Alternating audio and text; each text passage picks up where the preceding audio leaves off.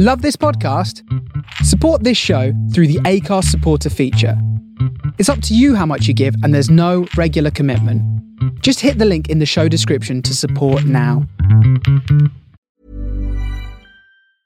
When you're ready to pop the question, the last thing you want to do is second-guess the ring.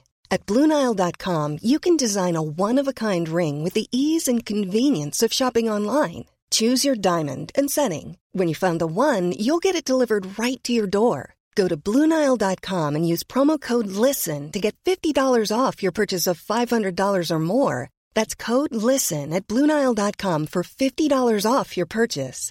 BlueNile.com, code LISTEN. Hey, I'm Ryan Reynolds. Recently, I asked Mint Mobile's legal team if big wireless companies are allowed to raise prices due to inflation. They said yes. And then when I asked if raising prices technically violates those onerous two-year contracts, they said, "What the f*** are you talking about, you insane Hollywood ass?" So to recap, we're cutting the price of Mint Unlimited from $30 a month to just $15 a month. Give it a try at mintmobile.com/switch. $45 up front for 3 months plus taxes and fees. Promo rate for new customers for limited time. Unlimited more than 40 gigabytes per month. Slows full terms at mintmobile.com.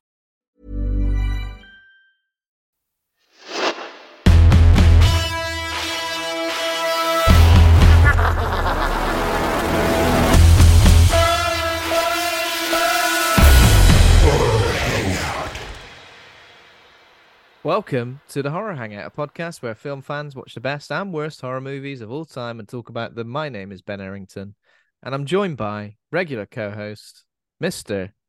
Andy Conduit Tenor. Hello, Ben, and welcome back from your holidays. How you doing? Thank you very much. Glad to be back. Yeah, I'm good. Did you miss me? Oh, officially, Ed stepped in as co-host. I think that's kind of what happens, isn't it? It's co-host rather than guest when it's just two of you. That's fair. When there's two of you. Yeah, I can't carry this place up. I can't carry this show on my own, Ben. How do you feel about that? Because some people do like solo podcasts, don't they? Solo podcasts do exist. I feel like those people are the kind of people that are also the ones that you see, like, it's on Twitter this week, this person playing Elden Ring using their brain. I mean, I'm incredibly impressed by what they're doing, but fuck you for being such a show-off as well. Yeah, just using their brain. Can't even play that bloody game in my hands. It's too hard. So what? They're just explain that to me. Explain that to me, a person who clearly doesn't have a brain. They've got some kind of sensors on the head, and I don't know how it does it. I didn't read the article, but I assume they just think about what they're trying to do. Just maybe think about apples, you'll turn left, and you think about tennis, you go right, or something like that. In a way, that feels like it should be easier, but no. You get messed up. I much prefer when people play a game like Elden Ring, but like on a dance mat. Oh yeah, on a dance mat, only using your tongue, or like, I've done it on a guitar controller, but if that isn't hard enough, so I've done it with a guitar controller and my feet, and I'm like, I'm very impressed, but fuck you. That's how I feel about someone who manages all the admin of a podcast. I'm very shielded from it in my regular life, Ben, because you do all of the hard work, but what kind of tangents could you go on if you're on a podcast on your own as well? Like I feel like you just cut straight to the chase. You'd cover all the standard stuff. If there was a tangent to go on, you'd be at risk of sounding like a madman. Episodes would be 15 minutes long if we did this solo, because you'd have to just be scripted, right? Yeah, pretty much. I don't know. Yeah, I feel like left to my own devices, without somebody like you to maybe rein me in slightly, I might say something bizarre. I think it's just an editing game, I think. But I've seen a couple of podcasts which effectively are a bit like what we do here. They certainly appear as if they are, by and large, chat with a rough structure of what they're talking about. But then I heard an outtake from one particular one I listened to, and it's like, okay, so this is the script and things like that. You have a script. The whole script. Wow. Like you actually have a script that you're doing a performance. Madness. That is insane. I mean, little peek behind the curtain for anybody listening. We've got like a very, very rough structured script where we've kind of got like the intro and the outro written down, because it can be quite difficult to remember, I think. You might freeze up. I definitely do that. And then just like some standard structuring bits for it. But everything else is kind of like blanks that we turn up. Just turn up, mate. You know, I ain't even seen the film, mate. Yeah, I have. I've seen the film. I definitely watched the film. Something that perhaps I don't do anymore that I think maybe you do is I don't even make notes anymore. I used to be quite rigorous in making notes on lots of different things, my thoughts and feelings. I think after doing it so much, so obviously doing it every week for 6+ years, coming up to 7 years, I think. No. Oh wow. I think I just get used to kind of like remembering certain things and having a point of reference that allows me to then. There's definitely been times when we've recorded and I've kind of gone, oh, I forgot to say that really good point I had, or bad point. Thoughts and feelings. I tend to give myself a few dot points of like bits of the film that happened, or if there's a particular fact that I've spotted, I'll make a quick note of those. But no, not any not detailed stuff anymore. So it's not for me to say whether some of the things we say are classed as jokes or insight or any of those things, however you want to label them. But they're top of the dome, everybody. Never be thought this isn't organically generated stuff. Very, very occasionally, I may have thought of a joke, like while watching the movie. And you sit there, I can't wait to say that later. I can't wait to say that, and I'm almost like, I hope Andy gives me an opening or gives me a setup to then jump in with a joke. I've probably definitely like shoehorned it in more than once, but you know, it's got to be done. Yeah, but either way, Exactly. Podcast admin aside, I'm glad you're back then, and I'm glad you had a lovely holiday. Did you, while you were away, get a chance to keep on top of the horror news? Yeah, I kept on top of the horror news. First of all, thanks to Ed for stepping in last week in my absence and being a very always a great co-host / guest. And I think we should invite him back soon so that I can be involved as well, because I did get a bit of FOMO. Not gonna lie, Andy, I did get a bit of FOMO. Just listening back to us saying, "Why they are responding to me? I'm saying these things." I've got so many hot takes. And what a great movie to cover. A great bad movie as well. I mean, my rating I think would have been around about a C as well, simply because it is kind of a bit silly. And BB's voice, I was kind of a little bit. There was like that weird scat song at the end as well. Gremlin voice. Yeah, he's got like a gremlin voice. Who signed that off? Because I'm like, that is kind of silly, right? And also, I don't know if I told you this. I might have mentioned it to you. BB reminds me of the robot from Flubber. It's like the same color scheme. Exactly the same color scheme, and I feel like if the equally robot tragic death. Yeah, equally tragic. She gets smashed by burglars. Just gets smashed by burglars. Yeah, she gets smashed by burglars. BB gets shotgunned by Buffalo Fratelli. Bill. Oh yeah, Mar Fratelli. But it was good to finally see the movie that the famous GIF of someone getting their head smashed in by a basketball was from. Because I always just kind of thought, what's that from then? Now I know. And now you've done it. Next up, Chopping Mall. Exactly. But I did manage to keep on top of the news. Hopefully I'm not treading on anyone's toes, and you've not mentioned this from last week already. I don't think you have, because some of it's pretty brand new. There is a trailer for a movie called The Boogeyman, which is the latest Stephen King adaptation, and it's directed by Rob Savage, who directed Host and Dashcam, 2 films that we've covered on the show. And we've also had writer Jed Shepard, writer of Host, and he's a co-writer on Dashcam as well, I believe. He's been a guest on the show when we discussed From Beyond a little while ago. I say a little while, it's probably over a year now. But yeah, so based on the short story from Stephen King, still reeling from the tragic death of their mother, a teenage girl and her little brother find themselves plagued by a sadistic presence in their house and struggle to get their grieving father to pay attention before it's too late. Does that sound familiar at all? The story, I mean, yeah, grieving fathers notoriously difficult to get their attention on things. It sounds a little bit like this film. Obviously, slightly different ages. Yeah. But so yeah, I think this looks great. Have you seen the trailer? No, another one. I should, before I even bring it up on the horror news section, I should watch the trailer. But I guess I'm just making everybody else aware. I've seen it. I can confirm. Looks dead good. I think this is a film absolutely in front of and behind the camera, absolutely stacked with some great talent. The trailer in itself is incredibly tense. Can't wait. Cannot wait Wow. Okay. I'm going to go and watch it then because, yeah, I probably should. Stephen King, he could write a paragraph and someone would turn that into a movie, wouldn't they? Yeah. And Based, famously, his books are often quite much longer than a paragraph. yeah, based on that sentence that Stephen King posted on Twitter. This is the tweet. And everyone will be queuing up to watch it. So this is out on June the 2nd. And it is going to get a theatrical release as well. So I think initially it was going to be like a direct, a VOD sort of thing. But apparently after a strong test screening, plus approval from King himself, which is good, he gave the studio confidence to supersize the film's release strategy. How exciting. That's exciting. Let's talk about other up-and-coming horror names. Zach Cregger, who directed Barbarian, sets up a new horror movie with New Line Cinema called Weapons. Plot details are being kept quite under wraps at the moment, but it's a multi and interrelated story horror epic that is tonally in the vein of Magnolia. I mean, that's going to be pretty intense. Unless it doesn't mean the film, unless he means the color. I mean, I guess the film. There we go. Oh, yeah. The 1999 Actor Crammed Showcase. I do like it when films are actor crammed. Get as many of them in there as possible. Yeah. Like clown cars. Shove them in.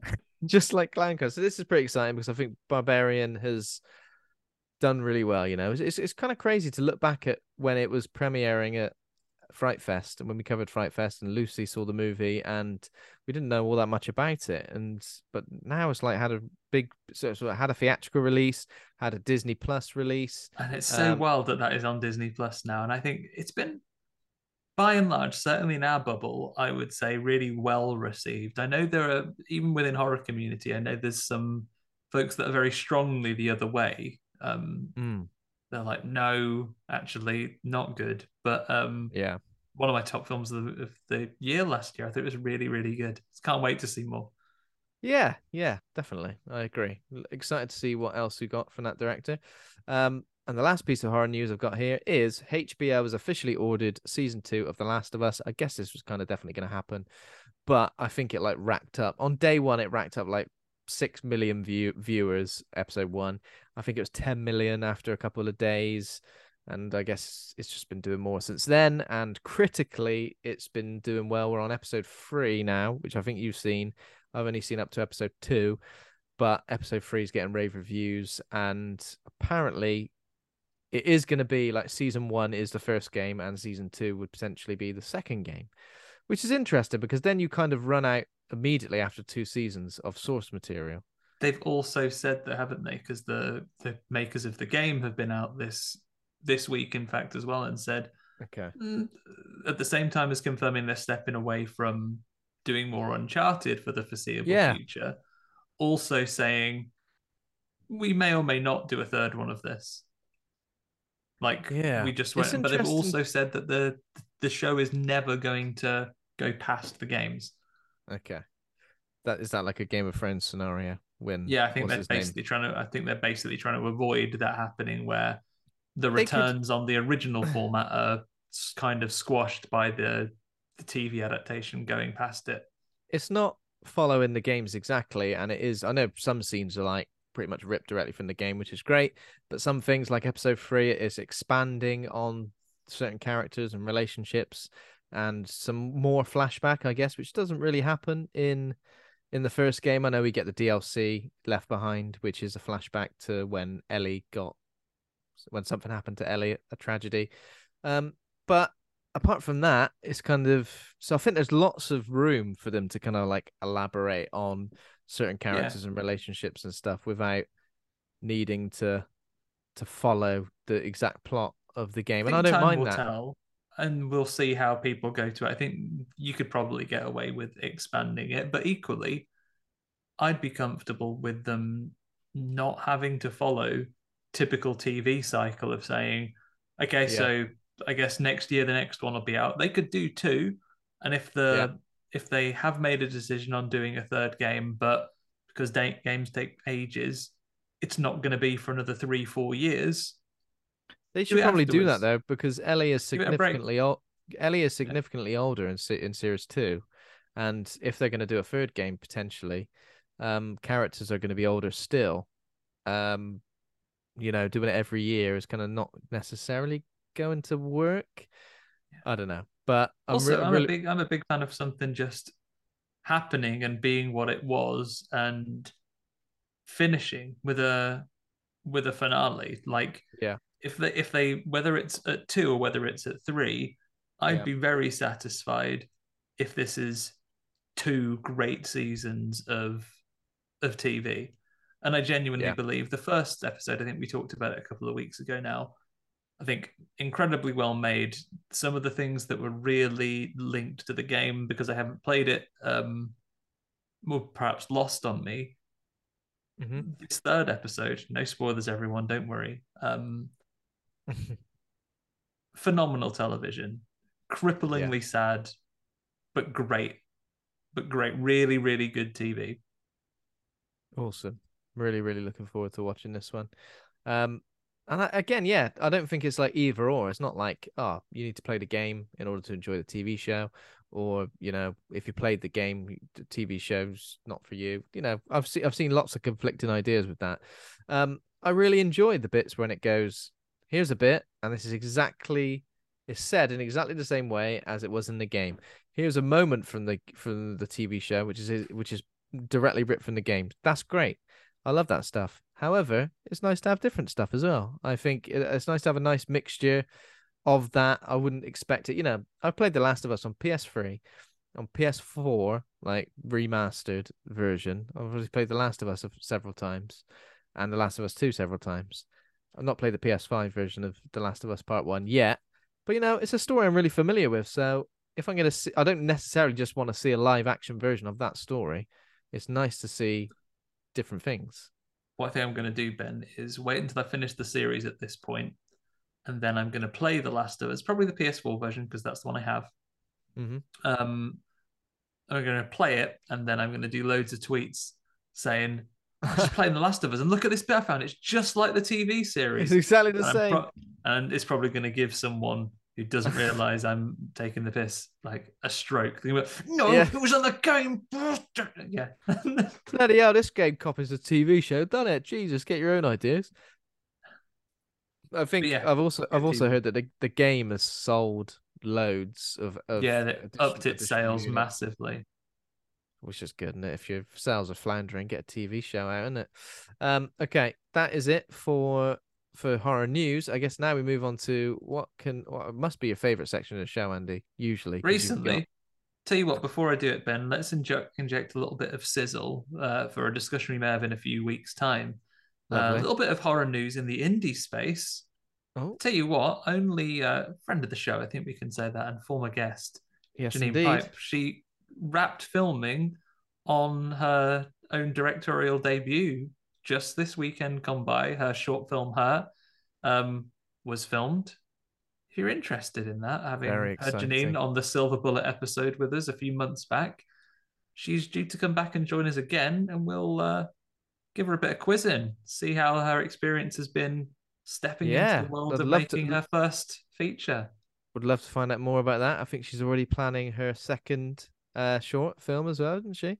So extremely exciting. We'll find out more from Janine, and she will be joining us in February for a special episode. We've not locked down. Well, we've locked down, but we've not announced the lineup yet. So save that for the end, shall we? We could save that for the end. Why not? But actually, by the time this episode's out, we will have announced it. So what are we on about? We could say it. So obviously, a couple of new ones. We've got Skinamarink this week. It's the first time I've said the word Skinamarink out loud on this show. Feels weird.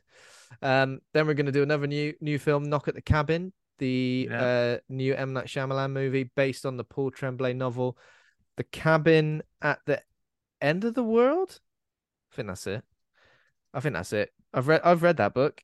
For some reason, I can't remember what it's called. I don't know why they've changed the title, And then we're going to be doing some, Tremors. Unconfirmed order. Tremors. Unconfirmed order. Tremors. One or the other depends on availability. Tremors with Stuart Mulrain, host of the And Why Not podcast. And then Janine is going to come back for us for another bit of werewolf shenanigans. Oh yeah, the most Recently discovered shenanigans. favorite. Howling 2, Sheba bitch, your sister is a werewolf, full stop. Go Christopher Lee as well. Christopher Lee with some amazing wraparound shades. He has been firmly in my head because I've been reading the Wicker Man book novelization, which came after the movie. Didn't know that until I picked it up. Yeah, and like Lord Summerisle in that is, they describe him, and I'm like, just Christopher Lee, just in my head constantly. And even the song about shagging the landlord's daughter is in that book as well, which is probably my favorite moment of the Wicker Man. You think if you hear a song that everyone's encouraging you to shag the landlord's daughter, just you bloody do it, Edward Woodward. Otherwise, you're going to be burned up in a Wickerman. Edward Woodward. Yeah, but I'm glad you said Wickerman because I felt like I said it wrong then, Wickerman. I don't know if I'd ever do this because I'm sure we'll never ever run out of movies to cover. But if we ever get to a point where we're like, we should probably do a new episode on this film, The Wickerman would be a great movie to do because it's mad. Yeah, maybe it's we could mad. Come up with an excuse to do it. We'll do the new one. We'll do That's the new one, idea, then yeah. we can The bees! we can harken back to the original. It's a great idea. I might watch the remake. It's been a long time. It's been a long time since I've seen it. What else have you been watching though? So what we've been watching? Have I said anything about what I've been watching? I've been reading that. Yeah. I've been playing Dead Space, which came out this week. Initially I was like, I might wait a little bit. I might wait a little bit. Not sure if I'm going to jump straight into it. But then I got the old FOMO, didn't I? I've already mentioned that. But yeah, I saw everybody posting about it and playing. I was like, I've got to go to Asda anyway. Other supermarkets are available. I've got to go to Asda to get some bits in. I might as well just have a little look in the game aisle. If it's there, then it'll be a sign, and it was there. So I got it, installed it, played it. I think it's one of those games where I have got such fond memories of Dead Space, and I've played all three of them like in the last 3 or 4 years. For me, it feels more like a remaster than a remake because it feels like a lot of the stuff is the same. Like the sound design is the same, the gameplay feels mostly the same. Sure, the visuals are by far and away like upgraded, and it's probably not exactly the same layout and exactly the same story. Well, actually, it probably is the same story. It does feel like a remaster to me. Maybe as I get further into the game, it'll start to feel more like a remake. But where something like Resident Evil 2 and 3 felt like an exact remake, it felt like a remake because it felt like a complete different game, telling the same story. This kind of feels like, I feel like if you did do a side-by-side comparison, which I've seen a lot of videos and photos of, it's very easy to sort of say it's just a remaster. So I don't know how that makes me feel really, because I feel like I love the game enough to appreciate it, but I'm just thinking maybe other people who picked it up thinking it was going to be a totally different experience, maybe slightly disappointed. I don't know, maybe. But it's had great reviews. It's been long enough ago for me. I played Dead Space when it came out, 2008. And I've played all of that, all of 2, and then I didn't ever finish 3. I might be inspired to go back and do it from doing this remake now. Haven't started it yet though, because it had the misfortune of, I've been a bit busy, and I do want to. I picked it up, it's installed, it's ready to go, but it was a lot quicker in the short amount of gaming time I had available to me in the last week to play a bit of GoldenEye on the Xbox instead. What a time! Lovely. Not horror related. I'll say no more about it, but what a lovely time it is. How good is that Paul's menu music, eh? Oh, it's funky. It's ever so funky. I picked up GoldenEye as well. I've had a little dabble. It is definitely one of those games where you're like, wow, I remember being pretty good at this, and then you're pretty much humbled straight away as you come to terms with like the controls, and as somebody who enjoys modern shooters, and you become so like, I became so used to Doom and Doom Eternal and the way those games played, that going back to something like this is a bit of a culture shock, where I do feel a bit like a little baby boy being given a controller for the first time. But yeah, I'll get there. Yeah, I mean, apart from that, I've not seen all that much this week. Apart from, I do have to watch Last of Us episode 3. I've watched Junji Ito Maniac, Oh, The I've been looking forward to starting that. How is it? oh, it's lovely. Oh, it's lovely. I mean, I cannot begin to describe how hard the soundtrack goes in this show. It's the opening credits music and the end credits music is insane. It's like math rock. It's like math, like anime math rock insanity. It's, I mean, just as insane as like the Junji Ito stories are.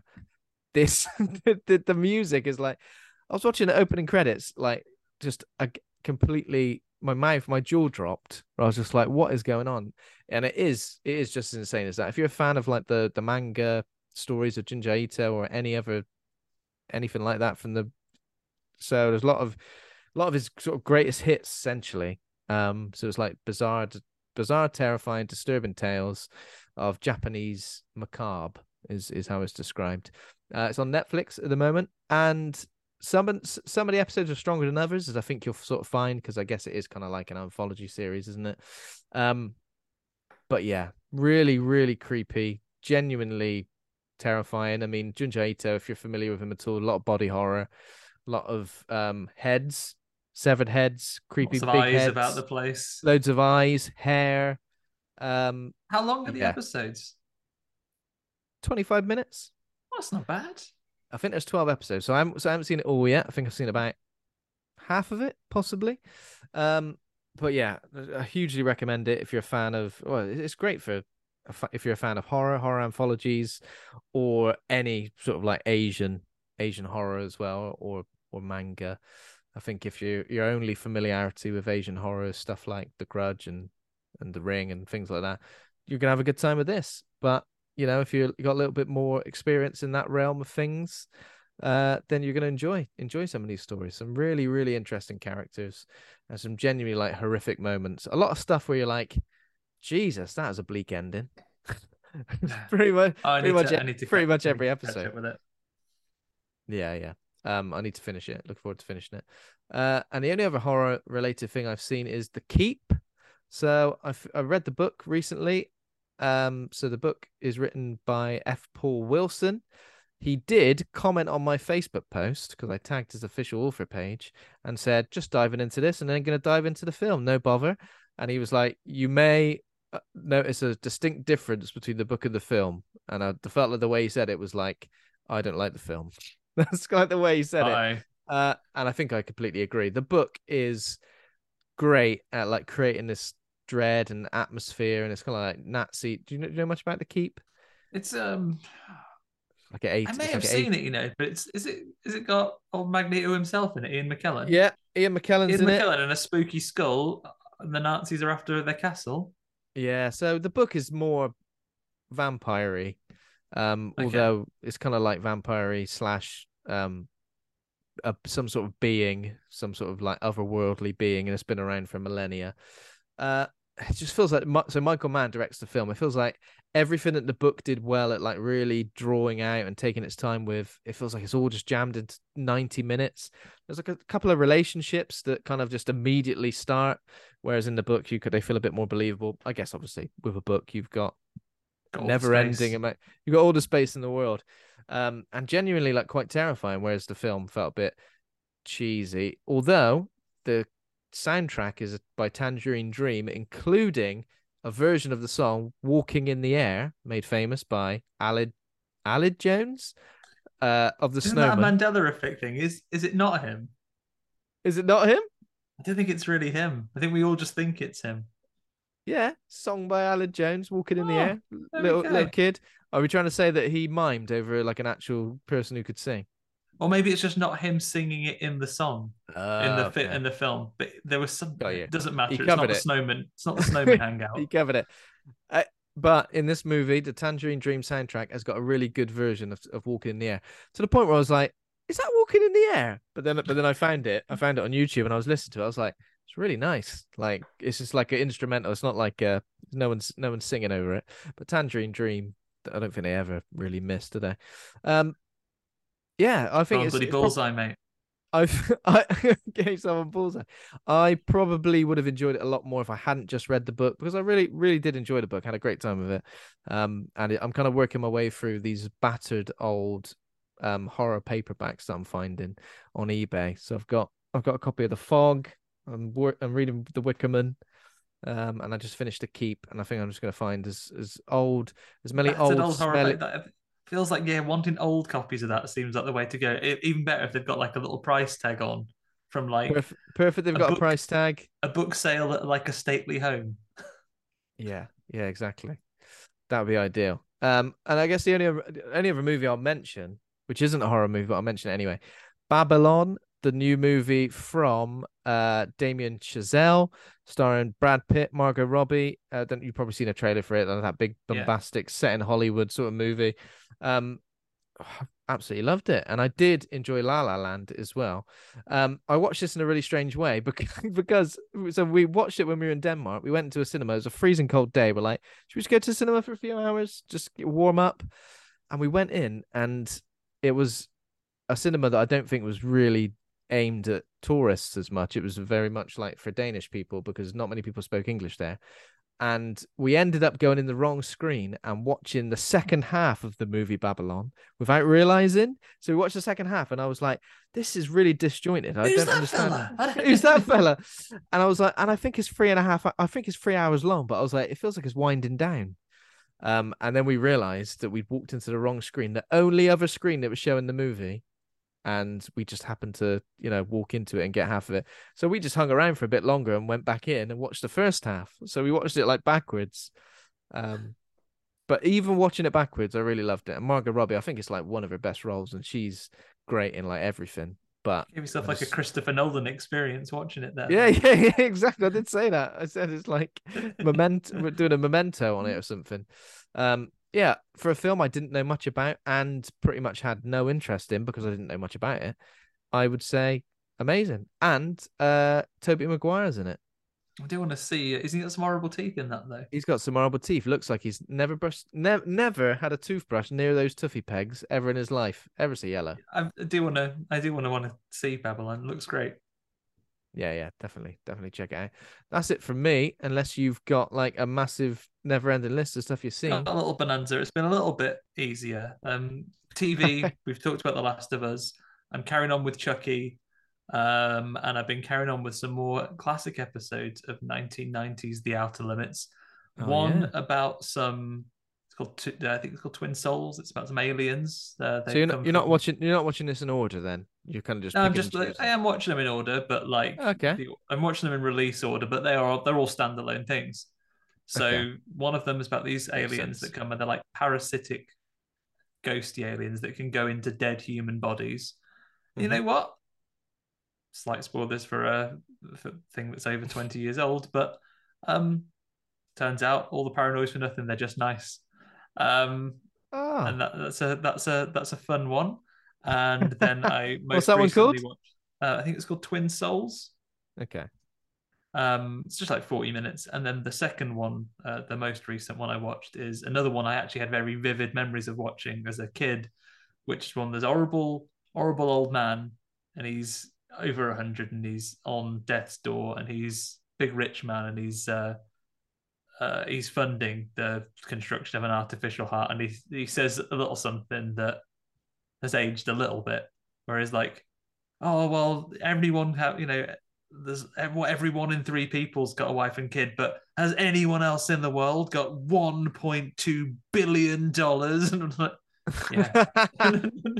Wow. People rinsing up more than that up the wall for a social media platform these days.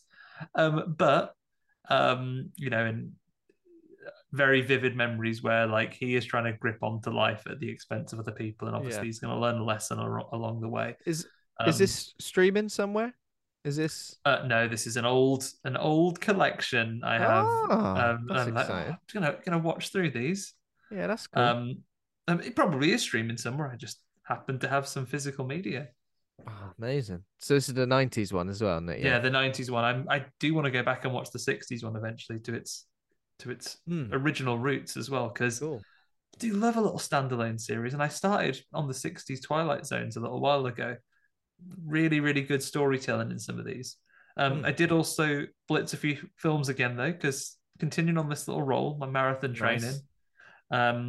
So I've watched There's Something Wrong with the Children, a new release. This one is on VOD. You can watch it on Apple and Amazon, Sky Movies as well, I think, in this country right now.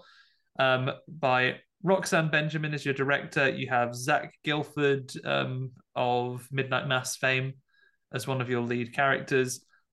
The Nice. little synopsis of this is it's a new release, everybody. Margaret go and Ben take a weekend trip with longtime friends Ellie and Thomas and their 2 young children. Eventually, Ben begins to suspect something supernatural is occurring when the kids behave strangely after disappearing into the woods overnight.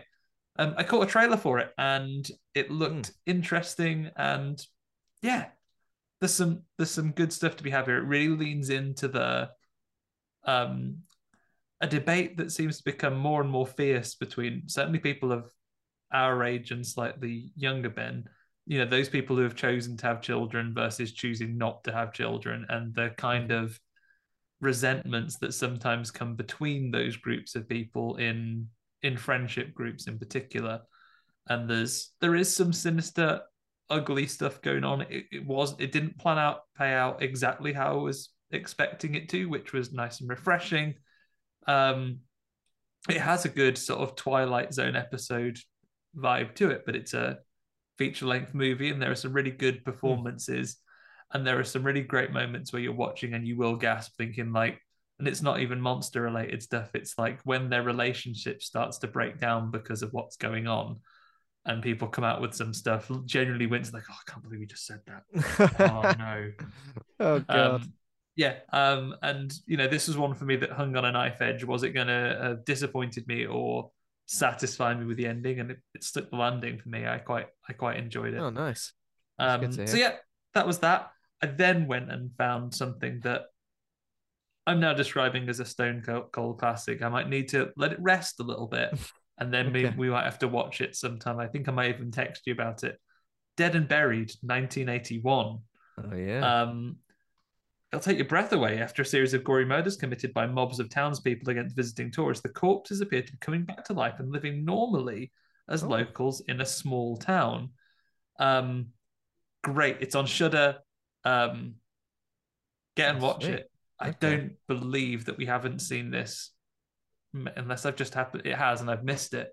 Don't believe we haven't seen a remake of it. The one content warning I will give anyone who's thinking about watching this is, if you have particularly fond memories of kindly old Grandpa Joe from Charlie and the Chocolate Factory, well, hold on to those while you still can, everybody, because he's a bit of a villain in this. Oh no. But he's it's a bit really of a villain. good. He's a bit of a villain in Charlie the Chocolate Factory, really, isn't he? Like, just like leaps up out of bed after being in bed for like 2 decades. All right, the Department of Work and Pensions. Oh, what's that? I thought your legs don't work. Oh yeah, as soon as you get a golden ticket, you're well up for it. Jesus. The malnutrition you've been suffering, I guess he's won a lifetime supply of chocolate, but you know, he's going to get his calories in at least. Yeah, that's true. Yeah, Dead and Buried is really good for my money. Like, genuinely gory, some really unsettling bits in it. Yeah, get and watch it. We'll talk about it another time. Lovely. A film that has been one of both yours and Luke's favorites, and I've been really slow in watching it, but after another Ben Wheatley movie last week, finally got around to watching The Kill List. It's pretty good, isn't it? Did you? Was that the first time you've seen The Kill List? Yeah, or just first time I've seen The Kill List. Oh wow, absolutely love that good. film. Oh yeah, it's great, isn't it? Don't want to spoil anything, but how did that end impact you? It's pretty harsh times, isn't it?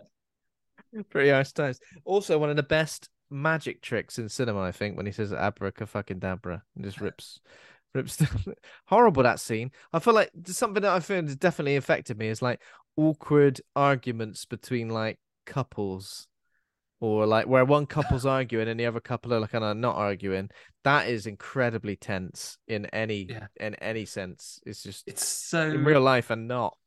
So uncomfortable to watch several moments. It's a film that had me on edge the entire time. Really, really good. Really great movie. Deeply unpleasant, but really good.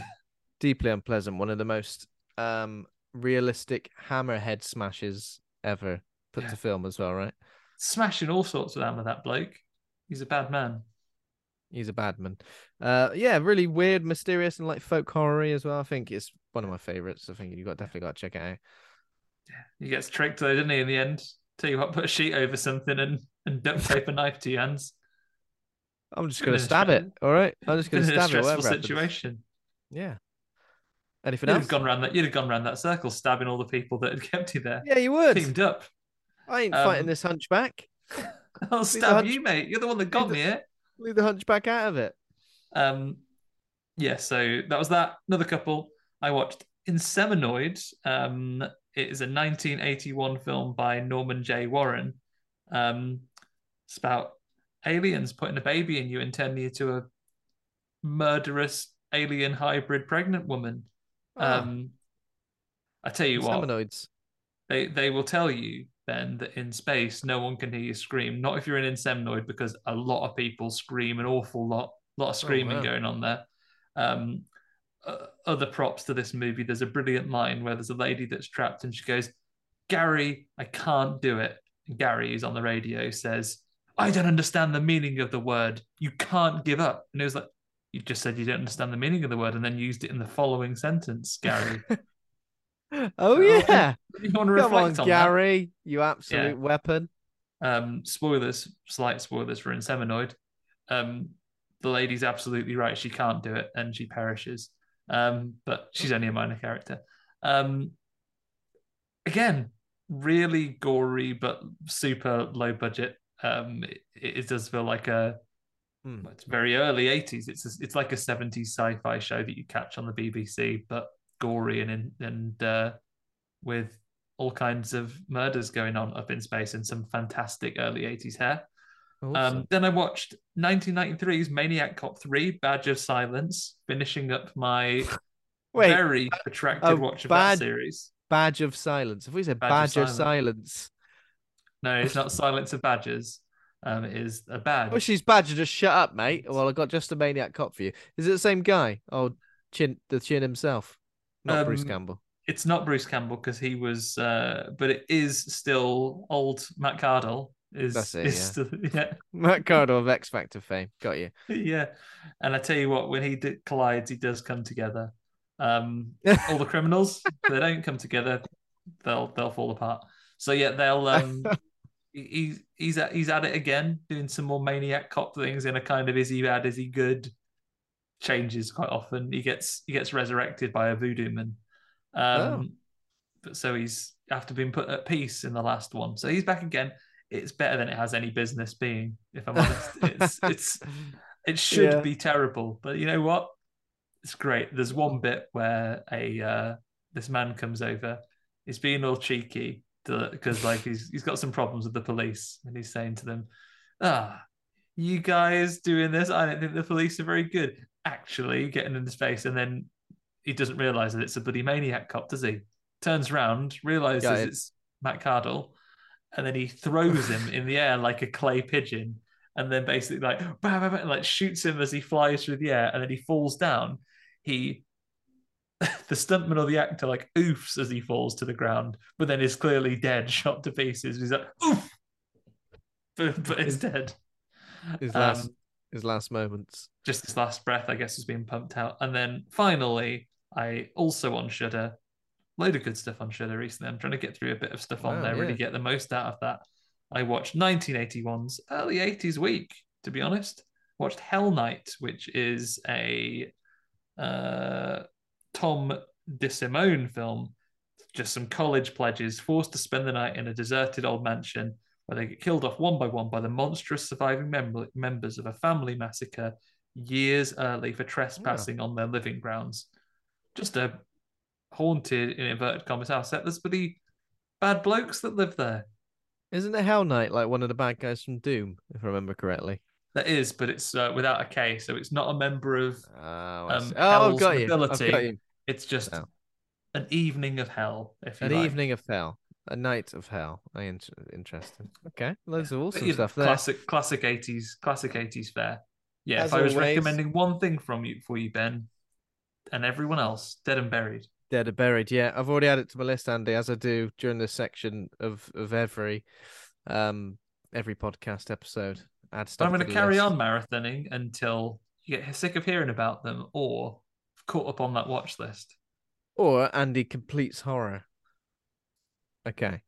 So, apart from that, we have watched the film of the week, which was a fairly last-minute little jig around in terms of what we were going to watch because it's out today on Shudder. Now, obviously, if you listen to this after the release date, it still is available on Shudder. Yeah, it's not just a one-day thing. It's not just a one-day thing, one-day exclusive. It's available from here on until the end of time. Maybe not the end of time, but you never know. So today's movie is Skinamarink. That's fun to say. Is a 2022 Canadian experimental horror film written and directed by Kyle Edward Ball in his featured directorial debut. The film follows two children who wake up during the night to discover that they cannot find their father and that the windows, doors, and other objects in their house are disappearing. I think it's based on a short film called Heck, which was kind of like a proof of concept for this. It's available on YouTube right now as well. Available So on if you want to YouTube. see that, the experiment from the director is available for you to watch. Yeah. It's shot on digital in Ball's childhood home in Edmonton, Canada. Not that's, I mean, that's kind of interesting, the fact that he just shot in his childhood home. So what can we say about this film? IMDb 5.4 out of 10, Rotten Tomatoes 72% critic score, 43% audience score. Letterboxd 3.1 out of 5. Now, I've got some choice reviews here. I tried to have a nice cross section of this just to give this film a fair deal. Don't want to be unfair to it at all. So, Freyer says, reduced me to a child, hand over my mouth, tears in my eyes, pit in my stomach, surreal and familiar in the same stroke. 5 stars. Matt Lynch says, I really appreciate the swing here. It's gorgeous and the vibes are just terrific, but it's fucking boring. I'm so sorry. 2.5 stars. And then David Delrich, imagine if someone made an entire movie out of the last shot of the Blair Witch Project or a creepypasta remake of Home Alone. 3 stars. So probably like a bit of a cross section of that there. I guess things that I've seen it described as being like lo-fi horror, elevated horror, which I guess most of what A24 puts out is described as that, analog horror. I've seen loads of stuff like this. All these kind of like words that are, I guess, supposed to make us think that this is a new, possibly a new wave of horror for the year ahead. And also I've seen this quite polarizing. A lot of people seem to say, what an absolute waste of time. It's boring. Nothing happens. It's just, crap. It's this is not me saying this. This is me saying what these people are are Ben's saying. words, everyone. These are my words. Don't put words in on my mouth. context. And other people are also saying like that it's absolutely amazing. It really captures. I've seen some people say it captures that childhood fear of like your own home, which you do have, like in the dark, and that moment when you wake up after a nightmare as a kid and you kind of you feel around the walls to find the light, or trying to go to your parents' house, or every shadow in the darkness of a place, a haven, which is your childhood home, is suddenly full of all these creepy shapes. And I think for us watching it, but in the grain and the sort of things that are out of focus and these long lingering shots, you are constantly looking for something in the darkness. Right. But I think it's because modern horror movies have kind of done that to us. They've made us feel accustomed to it. Things like Haunted of Hill House, where you're like, there's a little ghosty here and there. But I think, I mean, I won't say what I think of it, but what I'm saying is it has polarized people immensely. It did premiere in theaters in the US. We haven't got anything like that in the UK at the moment. It's available on Shudder now. I feel like if you watched it at the cinema, it may have been a completely different experience to if you just watched it in your living room with every other distraction in the world. This is one for me, actually. We were talking last week with Ed about a couple of things that are relevant to this film, actually. But one of them was the cinema experience, because M. Night had been on saying, my new film is designed to be watched in the cinema with an audience, not on your tablet. I'm going to argue that On your I bloody think tablet. that the best way to watch Skinamarink is probably on like your laptop or like a small TV right next to your bed in the night. Imagine that, like, because there's certain bits, and that we'll talk as we go through the film. For anyone who has no idea what to expect, it's going to be hard for us to do the usual narrative breakdown that we would, because there's not a huge amount of narrative to pull out of this, right? It's very, very stark in that sense. But one thing it does very skillfully, it reminds me of the days of when we were teacher training. One of the teachers said to us, hey, if you want a group of kids or you want people to listen and they're talking amongst themselves, don't shout louder, speak more quietly, because then they'll have to like lean in and listen. I feel that film does it very effectively. There are several moments where I almost went back and did a scene again. I probably added a good few minutes to the runtime, because you hear something said, and sometimes it gives you a visual on that, but other times it doesn't. And you semi catch something that's been said, or you think there's been a sound, in the same way that you're craning your eyes and squinting to look for things in the shadows that may or may not be there. There'll be something audible, and I found myself like cranking the volume a little bit, leaning in to listen to Were what you not it was. were you not worried though that it was just going to try and I mean, again, another reason that the modern horror movies are kind of, and I'm not throwing modern horror movies under the bus. I think for the most part, modern horror movies are great. There's just a type of modern horror movie which the jump scare is used as the main form of creating some sort of atmosphere and genuine fear and horror in the movie.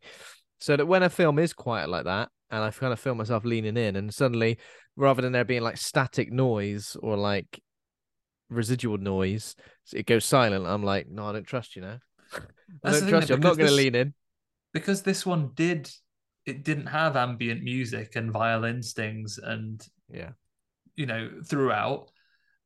And the couple of jumps that do occur, it's when you get like a smash cut like mid-sentence. There's one bit where one of the kids was like in the middle of saying what I assume was what was that, and they get as far as what was, and then we just get just like a sharp snap to another shot, and that like makes a thud and makes you jump. It's very, very unconventional. I think it's gonna polarize a lot of general moviegoers and horror fans are going to be immediately put off by the first 30 minutes of this. I think maybe an hour and 40 minutes is perhaps a bit too much. Like, I feel like I've got a lot of patience, and I really like atmospheric stuff. And in places it reminded me of Silent Hill, in places it reminded me of the Blair Witch Project, Poltergeist in a way. It's not really found footage, is it? But it's kind of got that kind of look. I guess we're supposed to believe it's some level of found footage. It's kind of designed like found footage, but it's not directly any of the characters we have operating the camera. So it's not found footage with, like a layer of reality to it. We don't see someone operating a camera. No. It's like a fever dream, isn't it? It is exactly like a dream. And I think that's what the director has come out and said. Like, it's based on childhood nightmares. And it does have that nightmarish, surreal quality to it, I think. It does. I think it just needed a slightly shorter runtime and a little bit of a narrative structure just to hang your hat on. Just to make it easier, not necessarily easier to follow, but a little bit more engaging. And I think a lot of the stuff that it does, which is quite creepy, some of the visuals and reveals are quite good. I feel like it just would have earned that a bit more. Yeah. As for that, I just find myself almost becoming a tad frustrated at times with where I kind of wanted more from it. I wanted certain plot threads, or not even plot threads, but certain. It dangled a little carrot in front of you. We're like, oh, okay, are we going to see something now? Or, oh, wow, that's creepy. That's the back of someone's head. Are we going to turn around and see? But I didn't want like a big turn and a big scary face or something like that. That's not what I wanted. Because considering the ending of Blair Witch Project is one of my favorite horror moments, and that's not a big scary face screaming at the camera, which we've seen in dozens and dozens and dozens of horror movies. That's not really what I wanted, but I don't know. I just felt, maybe a little bit a little bit frustrated. It was like the horror movie version of Edging. Just like, come on, give me something. No, you can't have anything. Almost can't have anything now. Actually, denied. Denied. Yeah, you're right. And I think if you're talking about this for a general audience, and I'm not saying this that I'm then following what said, but for an elevated audience, like true horror fans will understand. I'm not saying that at all. But I think from a commercial point of view,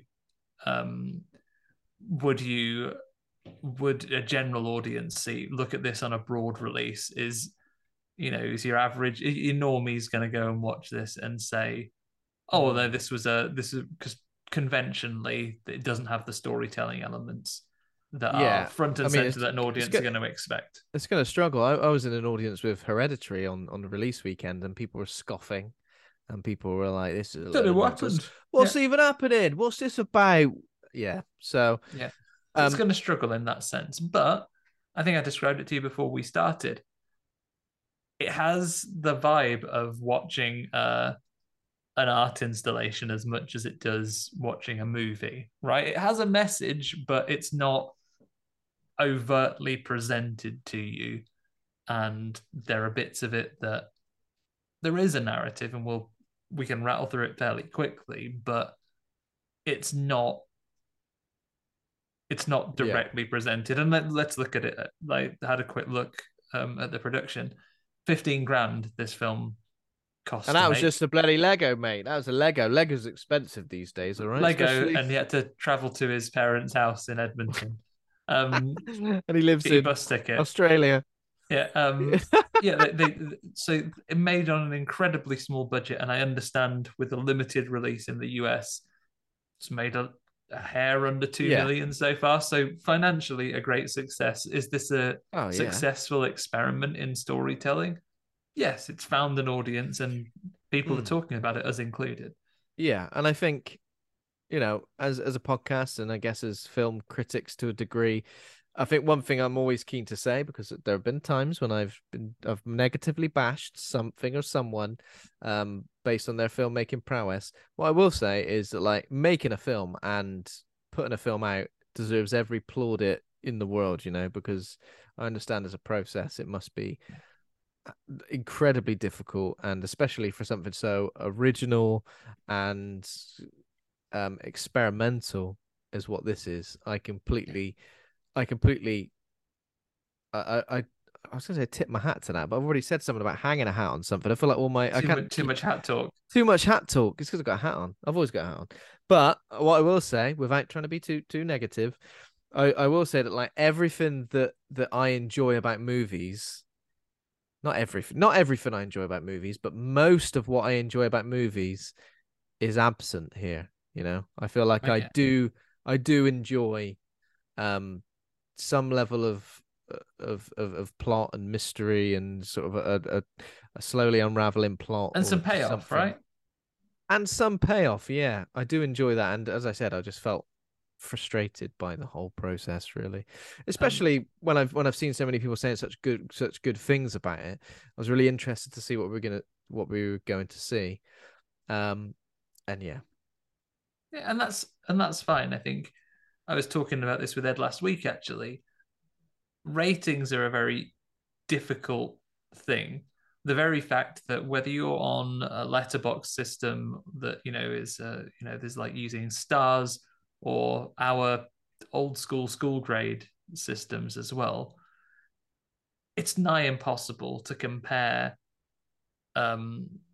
films on an equal playing field. Like an independent experimental piece, can you necessarily rate that on the same scale as you would Yeah, that's true. an absolute blockbuster or things of a completely different genre, something more established, something which is your favorite. Yeah. And the thing I was talking about with that is like in many ways, the ratings I now give films when I'm here, when I'm on Letterboxd, when I'm wherever, tend to be just how much I've enjoyed them, which is quite often completely divorced from the actual quality of the filmmaking. Yeah, yeah, definitely. And sometimes, as we say all the time, and I know you said with Ed last week, having a chat about it can kind of make you appreciate a lot about it even more when you kind of reminisce about certain things you enjoyed with like-minded, or sometimes not like-minded. Sometimes people might think Sometimes an completely enemy might say that they have a a different bloody opinion. enemy might go, "I love that film," and I go, "I love that film can too," hate but it. you're a twat, all right? Anything you like, ugh, scoff. Ugh, scoff. I tell you what, let's get into it, shall we? And then we'll see how our opinions land at the end. I mean, yeah, the plot is fairly quick. My first note is that we begin with an unholy alliance on screen straight away, going into the unsettling nature from the very beginning. Lego and Duplo in the same area. Yeah, what was going on with that? That was weird. Was it actually Lego as well? Or was I it didn't look for both? brand names, but it looked like there was both Lego and Duplo together as one. Basically, you're setting yourself up for some level of this is the thing. Demonic, supernatural, ghostly, do we know? Like so Skinamarink is like a schoolyard Like an American song, folk song, right? Like American folk song, which is apparently like gibberish, right? It's a I load of bloody only gibberish. think of. I've never actually heard the song Skinamarink, showing my lack of awareness of American culture, but it just reminds me of the "Oh my goodness, oh my damn" video, the guy with the burger. Oh my goodness. Oh my damn. Oh my Skinamarink. goodness. They're going ham. That's it. He sings a bit of that. Maybe that's why I'm assuming Skinamarink is. Um, so yeah, and let's talk about the framing here. We already said it is presented as found footage, but it isn't really because there's no one operating a camera. The angles are. It's like there's a static camera that's just capturing a view of the film. If it's anything watching, maybe it's the ghost's eye view, and we're just until the very end at least. They are still framed shots, but unusually framed. It's like the look across a room or the corner of a TV or the at ground level, and you see the feet of the two children in the film walking past, all very untraditionally framed, which has that dreamlike element to it. I tell you what, this put me in the mind of as well, Ben. Have you seen? I know Luke recommended it, and that's why I watched it. Come True. Have you watched Come True? No, I didn't get around to that one. Also on Shudder. That is very focused on nightmares.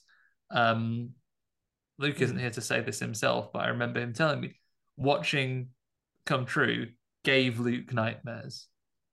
Okay. And it's about them. It's about the main character is a girl, and she meets other people along the way that joins a sleep experiment, and the scientists, as part of that experiment, are looking at the contents of people's dreams and nightmares, and they're finding ways to record them, and they look at shared dreams. And as part of it, you have the computer imagery generating what these people are dreaming in their nightmares. Oh wow! Okay. And it has that quality about it. The angles and the geometry aren't quite right, and there's some conceptually it takes what this film has, and there is a sinister force in these dreams, and it'd be an excellent pairing with this movie. In fact, I would recommend Come True has recently also come onto Shudder. So, you know what? If you're on there watching Skinamarink, if this has taken your interest, watch both. I would say maybe Skinamarink first, because that one has Come True has more of a narrative and characters that you'll meet that you can follow through. But some of the same unsettling imagery. But the only thing really I would say in this beginning section, the only thing that I see some people who are discussing this movie that are kind of clinging to a potential standard explanation. There are two kids, Kaylee and Kevin. Kaylee and Kevin. Yeah, that's right. Kaylee and Kevin. And you don't ever really see them, do you? No, not in full. You see the back of Kevin's head and the side of Kevin's head on occasions. Yeah. Don't trust him. Don't trust either of them. Can I just have a look at your face? Let me see you. No. Well, I don't trust you. Why are you so evasive? It'd be annoying if you're in this film. You're like, I'm in that film, and you watch it, you go, are you? Oh yeah, didn't recognize you. Could be anyone with kids back of there. There you are. This is the only really explanation we get. We hear, but don't properly catch sight of their dad talking on the phone to someone, possibly the kid's mom. Like, it's not made expressly clear, but he basically says, Kevin fell down the stairs and banged his head. Don't worry, he's fine. Kaylee says he was sleepwalking. Hurt his crown, and then you had to put brown paper and vinegar and brown on paper. It. Right, yeah. So I've seen it posed by some that the nightmare sequences we have from here are tied to Kevin's sleepwalking if he is a sleepwalker. Yeah. Or maybe potentially intensified by his head injury, but he has banged his head. But then again, other people have thrown that away and said, this is probably just a thing that happened. They're playing hide and seek at night at the beginning, and that's just that they tell their dad. It's very Lynchian, isn't it? I think it's very David Lynch. I feel like if like extended nightmare sequences from anything David Lynch has put out were allowed to go for an hour and 40 minutes, I feel like this is the kind of thing that we probably would have got. Just these really unnerving, unsettling, but incredibly dragged out, moments that are designed to make. I think they're designed to make you look uneasy and maybe a little bit annoyed. Yeah. They're designed to make you feel like that. This for anyone who hasn't watched it, or anyone who won't watch it, or anyone that's going through this, in that bit we just described, that is about 15 minutes plus of movie, right? Just shots of about 20 to 30 seconds looking at the Lego, looking down the corridor into the dark. That's why you know from the top of the stairs to the bottom. That's why you notice it's Lego and Duplo, because you're just looking at it for so long. Like, I feel like in my head, I put it together and took it apart again at least 4 or 5 times. Master builder, you like plan all the things you can make with it. So, I mean, that's where we are, and then the kids wake up and the dad is just gone. You hear them looking for him and they can't find him. But the doors to we see a door disappear. Yeah. We see a door disappear, and we eventually come to understand that the doors that allow you to leave the house are gone, along with their dad, and the 2 children opt to sleep downstairs. There is a brief mention of the mom. They say, "Where's dad? Has he gone with mom?" And the older of the children, Kaylee, says, "I don't want to talk about mom." Don't want to talk about mum, yeah, which kind of makes you think, maybe she's dead or something like that. Dead, or left, something like that. And I guess it was kind of heartbreaking in a way, because you're thinking of kids of a certain age, like it must be like because kids must get left in these sort of situations, where parents like leave the house and stuff, and they wake up and they're alone in the house, and you're too young to kind of really understand what's happening, so you're just sort of left alone and abandoned. And it was kind of heartbreaking, thinking how scared they must be, and the way they communicate with each other as well, like ever so quietly, and the dialogue is incredibly sporadic as well. There's a lot of silence where obviously they're just scared and they're just kind of thinking, and then they've got the TV on and they're watching some old cartoons, some royalty-free cartoons, some royalty-free cartoons. What are you watching? There's one in particular with the spiders that was on something else I watched in the last week, and I can't think of what it was. Maybe it's in Dead and Buried. Okay. But there's an old cartoon. I had it on VHS when I was a kid. I could have been a Skinamarink. You could have been a the one bloody in particular Skinamarink, where there's mate. like it's like a spider hotel, and some flies go to this hotel, and they're Ah, the I see. beds are made of spider webs, and they're all stuck to they're all Mm. stuck to the beds. There's a couple of moments, and again, I've seen theories written up on this because this was a film that I came away and thought, right, I need to try and understand this. Let's see what people are Yeah. writing. Those film scholars, what are they talking about on this one? And there is a Yeah. claim that the cartoons are potentially being generated by the entity to taunt them, but Yeah. secondarily are either that or they're just thematically tied to what's happening. Generated to So taunt them. Wow. there's one bit just after. what could be generated to taunt you if you were stuck in a Skinamarink like scenario? I mean, only a royalty-free cartoon. Obviously, they're not going to put them. Yeah, They're not true. accessing Disney Plus and They're putting not anything like that. accessing the James Corden show or James Corden's performance in Cats to try No, they're and not. really. They're not getting those because they are protected by copyright, and I'm not sure even demonic forces want that kind of litigious No. response. No. But uh, yeah, I don't know what. I guess probably the films they choose here because just when they start looking for the dad, the Mm. cartoon that they're showing shows some birds that look like they're carrying another bird off on what looks like a stretcher or a coffin in a Yeah, very like a solemn way. gurney or something. Yeah. Yeah, there's a bit where there's like a little boy attracting loads of birds to him with seed. There's a bit where there is a spider and the flies are like stuck in the webs.